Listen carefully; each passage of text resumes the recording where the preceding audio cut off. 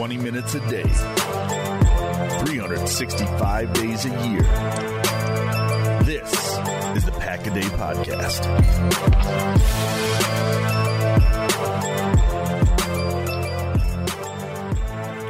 Hello, everyone, and welcome inside another edition of a Pack-A-Day Podcast. It is Wednesday, February 20th, and, well, I don't know how many of you feel out there. Maybe you don't live in a place where there's a lot of snow, but I personally am getting very sick of it up here in northern Wisconsin. My name is Nick Schmitz. I'll be your host for the day, and we are going to jump right into it. Joining me today are Maggie and Paul, and guys, we got a lot to talk about, so we're going to get started right away. Lots of things to touch on today. Most notably, the Packers have finally rounded out their coaching staff. They've filled all their positions now, which is good news. We'll get to that in just a little bit. But also, guys, on Monday, as many of you know, Packers coaching staff was made available to the media, and Matt LaFleur spoke, Hackett spoke, Menenga, new special teams coordinator, spoke. So we're going to go through and we're just going to kind of play some clips from that media day, and we're just going to kind of talk about some things. So, guys, first thing I want to do, I want to play Matt LaFleur. He opened up talking about the coaching search. So I want you guys to take a listen to this and then just kind of give me your thoughts on what you think of LaFleur's comments on what they were looking for in their coaching staff. Take a listen to this. It's a long and thorough process when we found all our assistant coaches. But the thing that we were looking for with these guys was, first of all, just being excellent communicators, passionate about the game of football, and above all, I would say just being high character individuals. That was what really is most important to me, because I think that's what you win. You win with people. All right, so Maggie, so we'll start with you. What did you think of those comments about what he was looking for, the characteristics? What do you make of that? Well, I thought it was interesting when you look at the guys that he brought in. He retained Pettine, who had that head coaching experience, and then he brought in Nathaniel Hackett, who didn't have any previous head coaching experience, but he made it sound like that wasn't necessarily a concern of his.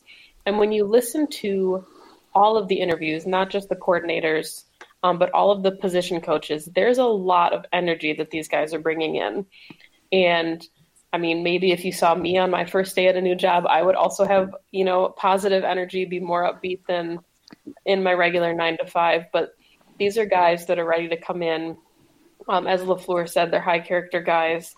They are really ambitious, and I think the consensus of everyone is that there's a lot that they can work with on this team, and the arrow is pointing straight up.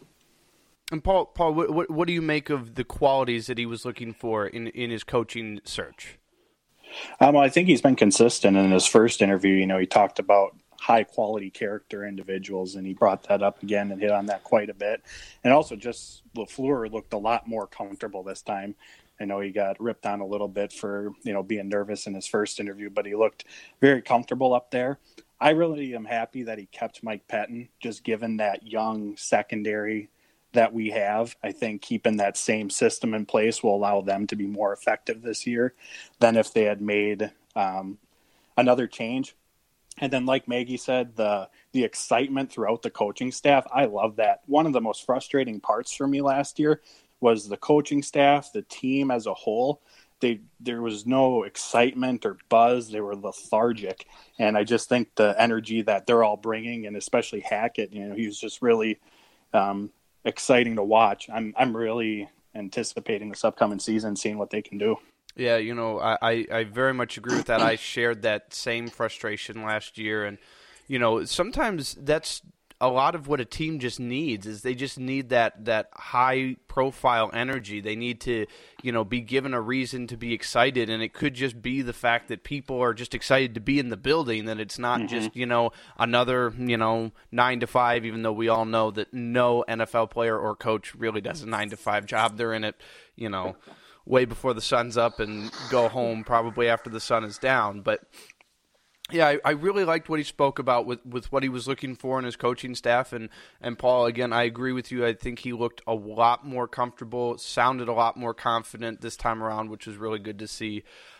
So the next thing that, everybody's wondering, Aaron Rodgers is the big name in Green Bay, and he has a new quarterback coach now, Luke Getsy, and it's interesting. I thought LaFleur's comments were really interesting on the quarterback coach because he was asked if he thought it was important to find a guy that Rodgers was comfortable with. So I'm going to play what LaFleur said here quick, and then I want to make a quick comment, and then I want to get your guys' take. But here's LaFleur talking about the new quarterback coach, Luke Getsy. It didn't have to be a guy that necessarily worked with Aaron. Certainly we're going to try to find the best quarterback coach out there. Some things that I really did like about Luke is the fact that he played quarterback in college. Certainly, I reached out not only to Aaron, but a couple other guys with him, being in the building before just to find out what they thought of him as a man and as a coach. And, everybody gave him a thumbs up. So he came in here. I thought he did a great job on the interview. And so he made to me what I thought was a really interesting point that, it didn't necessarily have to be somebody that Rodgers knew.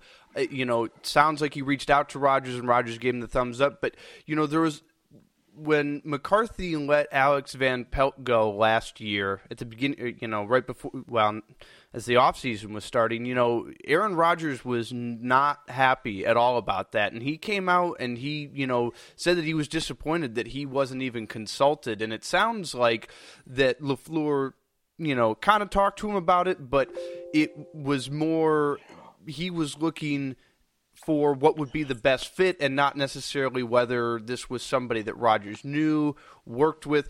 Paul, I want to start with you this time. Is that anything is that something that LaFleur should have done? Should LaFleur have taken Rodgers' input maybe to a further, and we don't know the extent to which LaFleur, got Rodgers' input, but I mean, is that important that he brings in somebody that Rodgers knows, or does it not matter, like he said?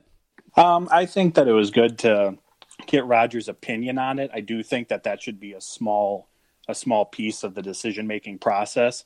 In the end, it's LaFleur's staff and who he thinks is going to be able to help Rodgers implement his system and what in his offensive schemes that he's putting into place.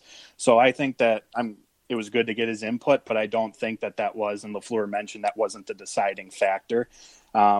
But I do think that Rodgers' connection with him is going to be helpful. And also LaFleur's background, Hackett's background, they both started with quarterbacks. So this is between those three, and LaFleur said he plans to attend all quarterback meetings, or at least as many as he can. They're really surrounding Rodgers with and giving him as much help at his disposal as he'll need.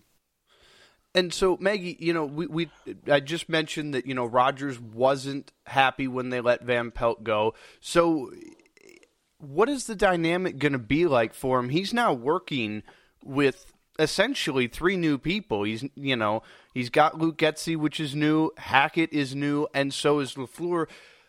How much, who do you think he gravitates to the most? Will he gravitate towards his quarterback coach the most and be close like he was with Van Pelt? Or, I mean, where does he go, and how does Rodgers even really begin to start developing these relationships with all three of these new coaches who are going to be instrumental in his performance on the field this year? I thought it was really interesting when LaFleur said that at his presser, because all I could think was, does this kind of help solidify the entire offseason conversation everyone has had about Aaron Rodgers being difficult to work with? Was LaFleur scared of hiring anyone without Rodgers' consent?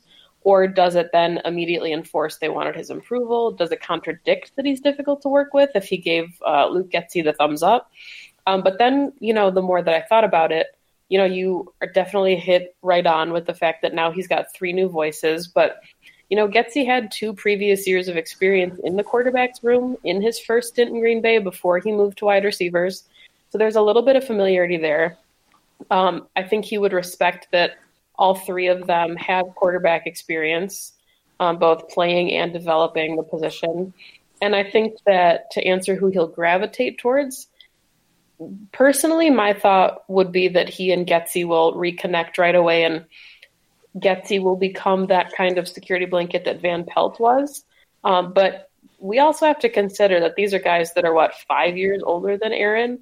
So it's not like a McCarthy relationship or a relationship where there's a lot of difference there. I mean, Getsy's bringing in a West Coast-based offense just like McCarthy ran, or I should say Getsy's familiar with the West Coast-based offense. So between the three of them, I think there's a lot for Aaron to learn from, but also a lot that he'll respect about the guys that are there. So there shouldn't really be it shouldn't be challenging for him to make those connections.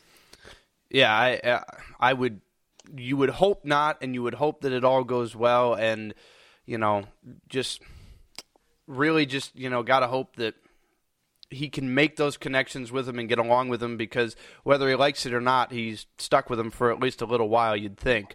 So I want to move on to the next coach on the staff that, is really kind of, really just interesting to see where this will go. Nathaniel Hackett is the new offensive coordinator for the Packers. He comes over from Jacksonville, which, I hear a lot of the arguments both ways of him coming over from Jacksonville, because everybody's like, oh, well, do you really want a Jacksonville Jaguar offensive coordinator? He couldn't do anything with Blake Bortles. Got him to an AFC championship game, probably should have won it. But then there's other people that say, well, look what he was working with, saying that Blake Bortles isn't that great. So it kind of goes both ways. I don't really know how to feel about him right now. I think he'll be a great offensive coordinator. It'll be interesting to see kind of how much he brings to the table, in the sense that, we know LaFleur's going to be calling the plays. So what does that mean for him? He talked Monday as well. He's got some quick comments. He was asked what he thinks his role is for with the Packers. Take a listen to what he had to say. I think the whole thing is about supporting Matt. I mean, he's a first-time head coach, and he's going to call the plays. It's his system, and I think the big thing for me is, what can I do to help him make his job more efficient? And I think that's what I want to do. That's what I want to be for him. And really, it's kind of whatever I can do to make that all easier. And I think that's going to be my goal, to be the best kind of person for him that can be there right for him and make it all just a little bit easier. So I think his answer was great, but then also needs some explanation. So, Maggie, I want to start with you. He said that he felt that his role was to make LaFleur's job easier. But when he says my job is to make LaFleur's job easier, what does that entail? What does that mean, to make his job easier, and how does he do that?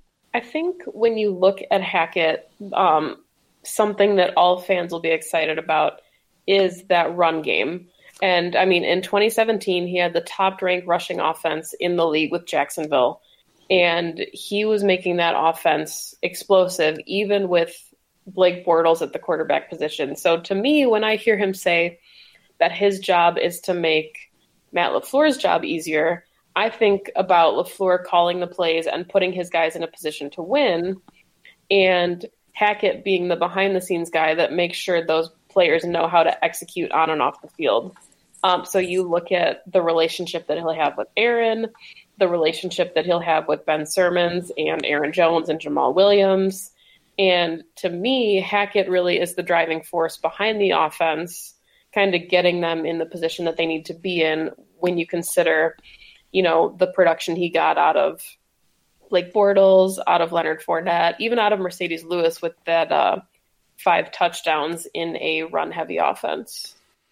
And so, Paul, when we talk about Hackett coming over from Jacksonville, should Packer fans be more of the optimistic that, the idea that he could only do so much with an offense like Jacksonville's, or should Packer fans be maybe concerned of, like, hey, you brought in a guy that, was the coordinator for an offense that, was very inconsistent? Personally, I think fans should be optimistic, and if you guys haven't picked up on it yet, you will. I'm a very optimistic fan, but there's the recency bias of what happened this year, as he got fired halfway through the season, but it's not like he had a ton to work with. We've talked about Blake Bortles. Leonard Fournette was injured or, mentally wasn't checked in, their receiving core was made up of Keelan Cole, Dante Moncrief, Dede Westbrook, not exactly lighting it up. And then in 2017, they were top 10 in points per game, yards per game, rushing yards per game, red zone touchdown percentage.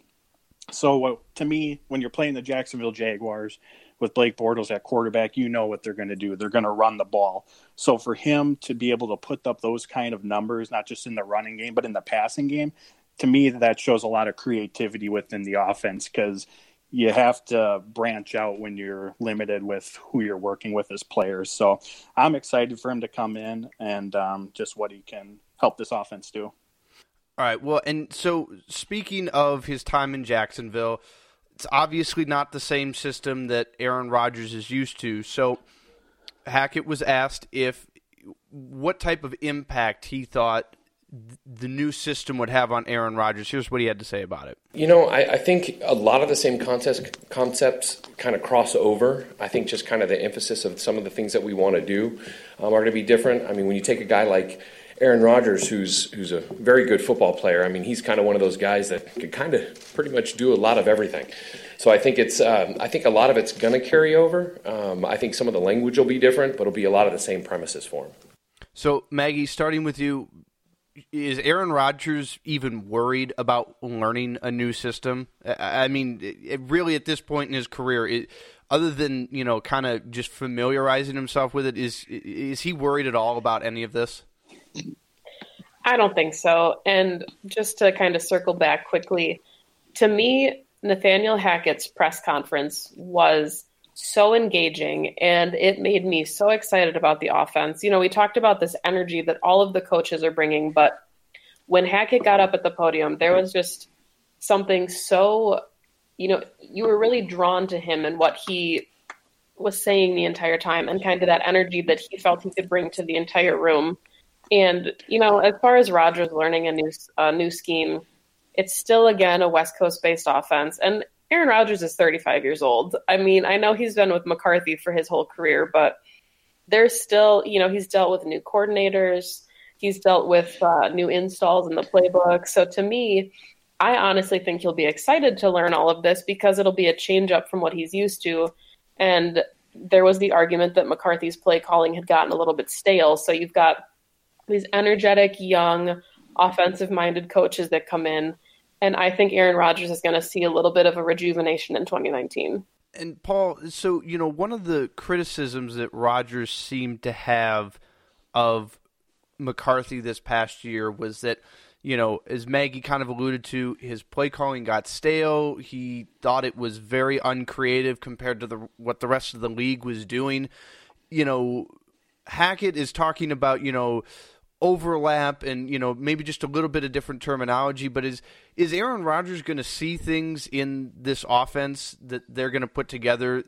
I mean, what are the odds that he sees something in the playbook that maybe he's seen the rest of the league do, but he's never seen himself as far as like actually running those types of plays?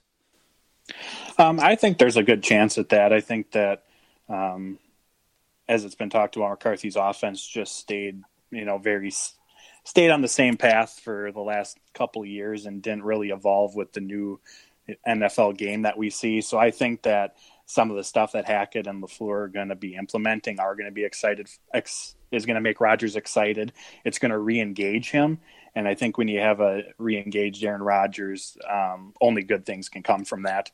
Yeah, and I want to ask you both this question here before we move on to special teams quick. And I could be totally wrong on this, but it felt like to me that a lot of McCarthy's offense, and one of the things we have to talk about, I feel at least I need to mention now when we talk about McCarthy's offense, is you don't know how much of it was McCarthy near the end, and you don't know how much of it was Aaron Rodgers, changing a play. But one of the things I felt really frustrated with the offense last year was they seemed to try to run these deep route concepts, these routes that would take 4 or 5 seconds to develop because they were so deep into the field. Are we going to – I mean, obviously you're going to see deep throws because you don't not let a guy like Aaron Rodgers make those throws. But are we going to see less of these deep route concepts? Maggie, I'll start with you. Is it going to be shorter, quicker throws for Aaron, or do you expect to see just as many deep looks in the offense? I think, and this might be cheating, but I think a lot of it will come down to what his offensive line looks like. And I'm thinking that a lot of Aaron Rodgers' scrambling in 2018 had to do with his pocket collapsing and his line not being able to protect him fully. So I think LaFleur and Hackett both fully understand, this is a once-in-a-generational talent. He's got one of the, arguably the best arm that the NFL has ever seen. You're going to let him take those shots. But I think he also needs to be coached up to take those checkdowns. Aaron Jones emphasized this offseason that he wanted to become more dynamic in the passing game as well as the running game. So I think they're going to need to hammer into Rodgers that, the deep throw is pretty and the deep throw is impressive, but when you're in a third and long situation, sometimes your best option is those checkdowns or those 10-yard plays rather than, the 75-yard bomb to Allison in the end zone. Even though that looks so nice when it happens, it's lovely. But Paul, I mean, same question. Do you think that they'll continue to run those deep routes as consistently as they seem to have done?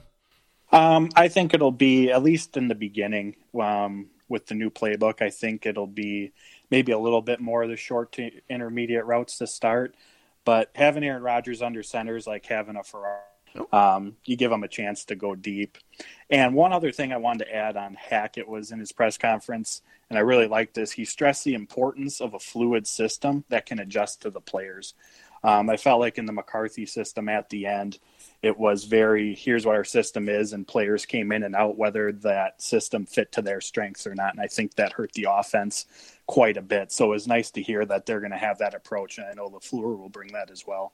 All right, well, I want to move on now to another new coaching hire.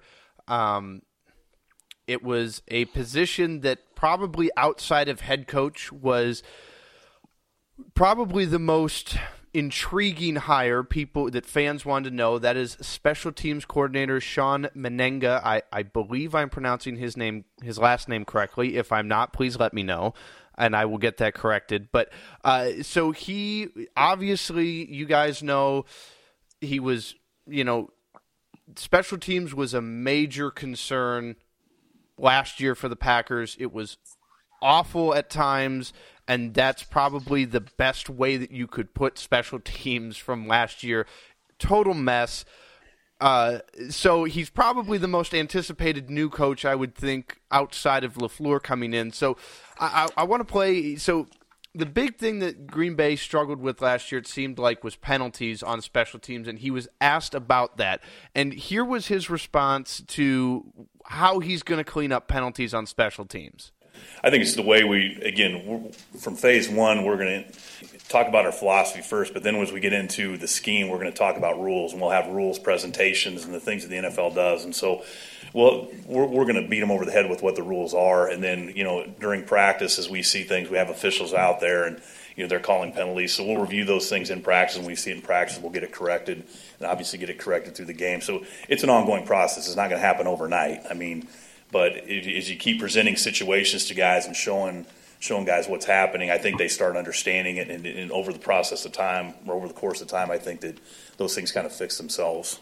All right, so he's saying all the right things, and I'm not saying that he's doing it to save face or anything. It's a hard position to be in, but he wants to clean up penalties. Obviously, everybody does, but when he says that, we're going to do these things, we're going to bring in rules, we're going to give presentations, we're going to do all these different things, how much of that translates to the actual field? Because I want to ask you both this, because I went through college twice. I have 2 different degrees. You sit down in a classroom and, somebody can talk at me for 3-4 hours in a class, and I can absorb literally nothing from it. So, when he says that, is that implementable? Is that something that can actually be done that will change things? Or is that just kind of like, yeah, gee, this was kind of a major problem last year, and obviously, like, you want to hear that we're going to try to clean it up, and so this is kind of almost what I'm forced to tell you. So, Maggie, I want to start with you. Like, what do you make of those comments? Well, I thought it was really eye-opening when you hear that the Packers had 26 penalties on special teams this last season, which was their most in the decade.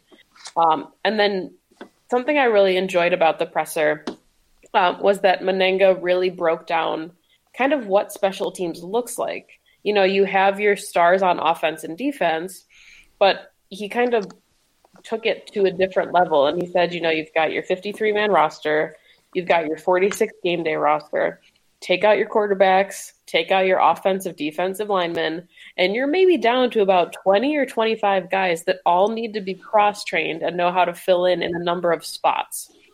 So you think about injuries and what these players have to deal with coming in, like elevated off the practice squad or as a free agent.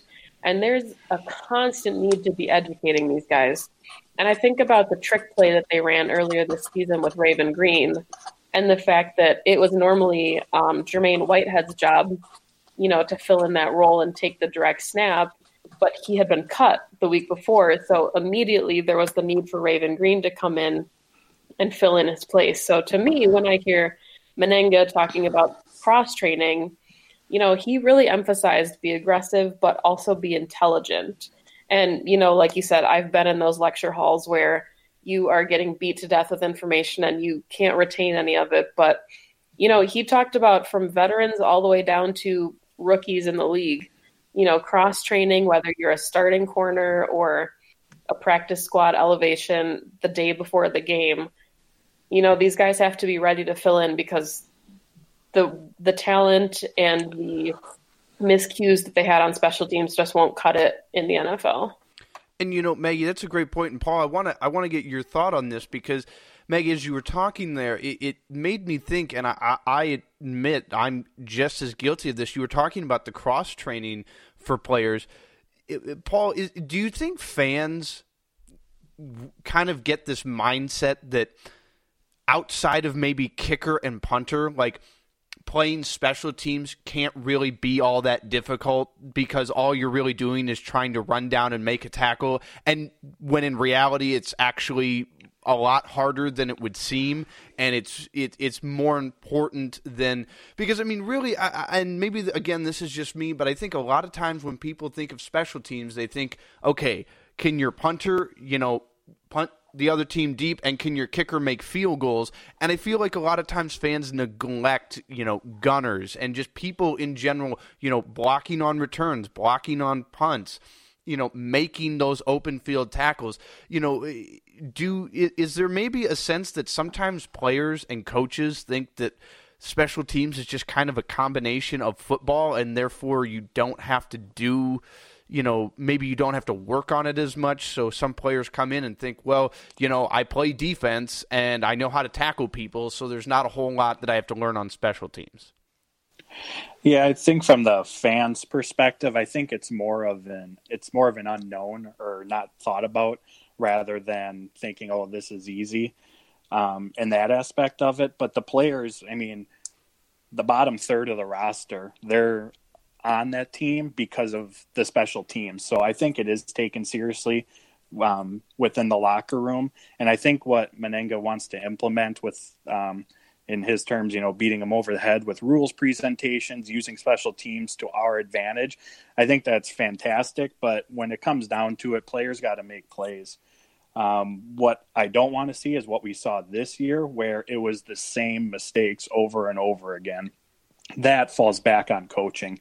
So if the special teams, you know, does start out slow this year, I think that we just want to keep seeing progress made each week, and we'll know that what he's teaching and implementing is actually taking effect. I wanted to add one more thing really quickly too. In his press conference, Mennenga talked about how it was a really big deal to dedicate a third staffer to special teams. Mm-hmm. You know, he now has 2 assistants that give them that additional resource as far as coaching and kind of seeing the whole field or seeing the plays develop. And I know that in the past, you know, there were only really Zook and his one assistant coordinator. So you can tell that special teams is a big emphasis this offseason, given the fact that there are now 2 assistants on the field to ensure that special teams is going to improve. You have the assistant special teams coach, and then you also have quality control. All right. Well, guys, before we move on to a quick other aside on coaching, I want to get your guys' take. So the only of what you would call the 4 major coaches, head coach, offensive coordinator, defensive coordinator, special teams coach, 3 of them are new this year. So of the 4 main coaches, who do you think has the most to prove this year? Who do you think really needs to show that, you know, that they're going to be good at their job and that you can trust them to really do that job well? And Maggie, we'll start with you. Who do you think has the most pressure on them this year? I feel like the answer has to be Matt LaFleur. Mike Pettine gets to come in and develop year 2 with a lot of his guys.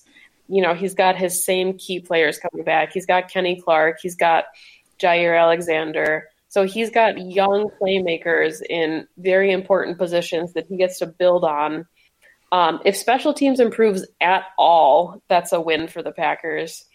So to me, Matt LaFleur's got that task of coming in and taking a team that's a perennial playoff contender, has now missed the postseason in 2 consecutive years, and trying to right that ship, because otherwise, you know, fans and pundits and whoever else, Aaron Rodgers, like I said earlier, is 35. So he maybe has 5-6 years max before he retires, and that Super Bowl window is closing. So the pressure will be on him, I think, more so than anyone, to ensure that he gets the Packers back to winning ways and gives Rodgers a shot at a second ring. Paul, who would be your pick? I would have to agree. I mean, he was a little bit of the under the radar hire. He's come in, he's cleaned house as far as coaching staff goes. He's put together a relatively young staff, which some people are questioning. I like it quite a bit. Wondering how he's going to get along with Aaron Rodgers, but this is the Green Bay Packers. He's got Aaron Rodgers under center, regardless of whether it's your first year as a head coach. You're expected to win here, so he's going to have the most pressure of the 4. All right, and quickly before we wrap up here today, guys, we mentioned that the Packers have rounded out their coaching staff. Kevin Cogger and Jason Vrabel were both hired late last week. Kevin is the offensive quality control coach, and Jason is the offensive assistant. And they also made Chris Gizzi the strength and conditioning coordinator. Just some quick thoughts on that. If there's really any... If you're just kind of a base level fan, right, not kind of what you guys do, which is really look deep into everything, is there anything to know about any of these 3 and the impact they might have on the team? I just thought it was, you know, if you look at definition of being a team player, the strength and conditioning core has stayed the same. There's the same 4 guys that have always been there, and I know that Packer fans preach every offseason about fire the strength and conditioning coordinator. There's too many injuries, you know, whatever. That's the easy line to say as a fan when you're not looking deep into what these injuries are. But Mark Lavatt stepped down, you know, as the strength and conditioning coordinator and actually approached LaFleur about Chris Gizzi taking over in that role. So just his willingness to do that and give someone else a shot in a lead role, to me, says a lot about the character of the room and how dedicated these 4 guys are to ensuring the success of their players. Paul, any thoughts on these guys? No, I agree with Maggie quite a bit. And then, you know, fans will remember Chris Gizzi was the Packers player who ran the American flag out onto the field back in September of 2001. So awesome moment and good to have him back in the organization. All right. Well, guys, we are out of time for the day here. Maggie, Paul, great job once again. It is only your second podcast being full-time here. You guys are bringing some great stuff. You guys are even bringing stuff in that I didn't even know about, especially I gotta hand it to you, Paul, when we were talking about Hackett and you were just talking about the offensive players he had back in 2017, and I was like, well, I mean, I wouldn't have had any inclination to think about that, but you guys are doing great. We're glad to have you here. Maggie, if people want to follow your work, how can they do that? I am on Twitter at Maggie Lawler, Lawler, and I also write for the Lombardi Lounge at Lombardi_Lounge. And Paul, how can people follow you? You can follow me on Twitter at Paul_Brettel, Bretl, and you can find all my work at Dairyland Express, and we're on Twitter at Dairyland Express. All right, awesome. And you guys can always follow me at SportsSchmitty on Twitter. Make sure to check out Steve, Dusty, and Sarah tomorrow for their podcast. I do not know what they'll be talking about, but make sure to tune in for it anyway. Next time we are on, it'll be right before free agency starts, so I'm sure we'll be talking about quite a bit of free agency stuff in a couple of weeks here with you guys. So thank you once again so much for listening, guys. Make sure to follow the Pack-A-Day Podcast on Twitter, and make sure to subscribe to the podcast on your favorite podcast site. And as always, go Pack. 3rd and 6, trailing 30-23, 2 minutes straight up to go in the game. San Francisco showing a blitz through the A-gap, and here they come. Rodgers looking, throws left side of the end zone. Touchdown! Davante Adams, left corner of the end zone from Aaron Rodgers. 16-yard touchdown pass. The Packers an extra point away from getting this game tied. Beathard on 3rd down and 3 in the shotgun. Football to the 46 at Green Bay. Packers showing a blitz, and here they come. Beathard looking, hit as he throws it deep down the right sideline. And intercepted on the play. Spectacular interception by Kevin King at the 9-yard line of Green Bay. Sam to Rodgers looking right. Throws the right side. St. Brown makes the tackle inside the 30-yard bound. Oh, he reached back to gather it in, using all 6'5" of his frame. Tumbled out of bounds inside the 30 of the 28-yard line. Snap to Rodgers, looking downfield, throws the left side. Davante's got it, out of bounds inside the 10-yard line. Oh my goodness, what a throw and catch. Again, they beat Maven down the left sideline. Hunter Bradley the snap. J.K. Scott down on one knee, arm extended. Here it is, placement made, kick is up. It is good! It is good! Mason Crosby delivers the dagger. 1 week after his worst day ever, he delivers the dagger tonight. And the Packers win 33-30.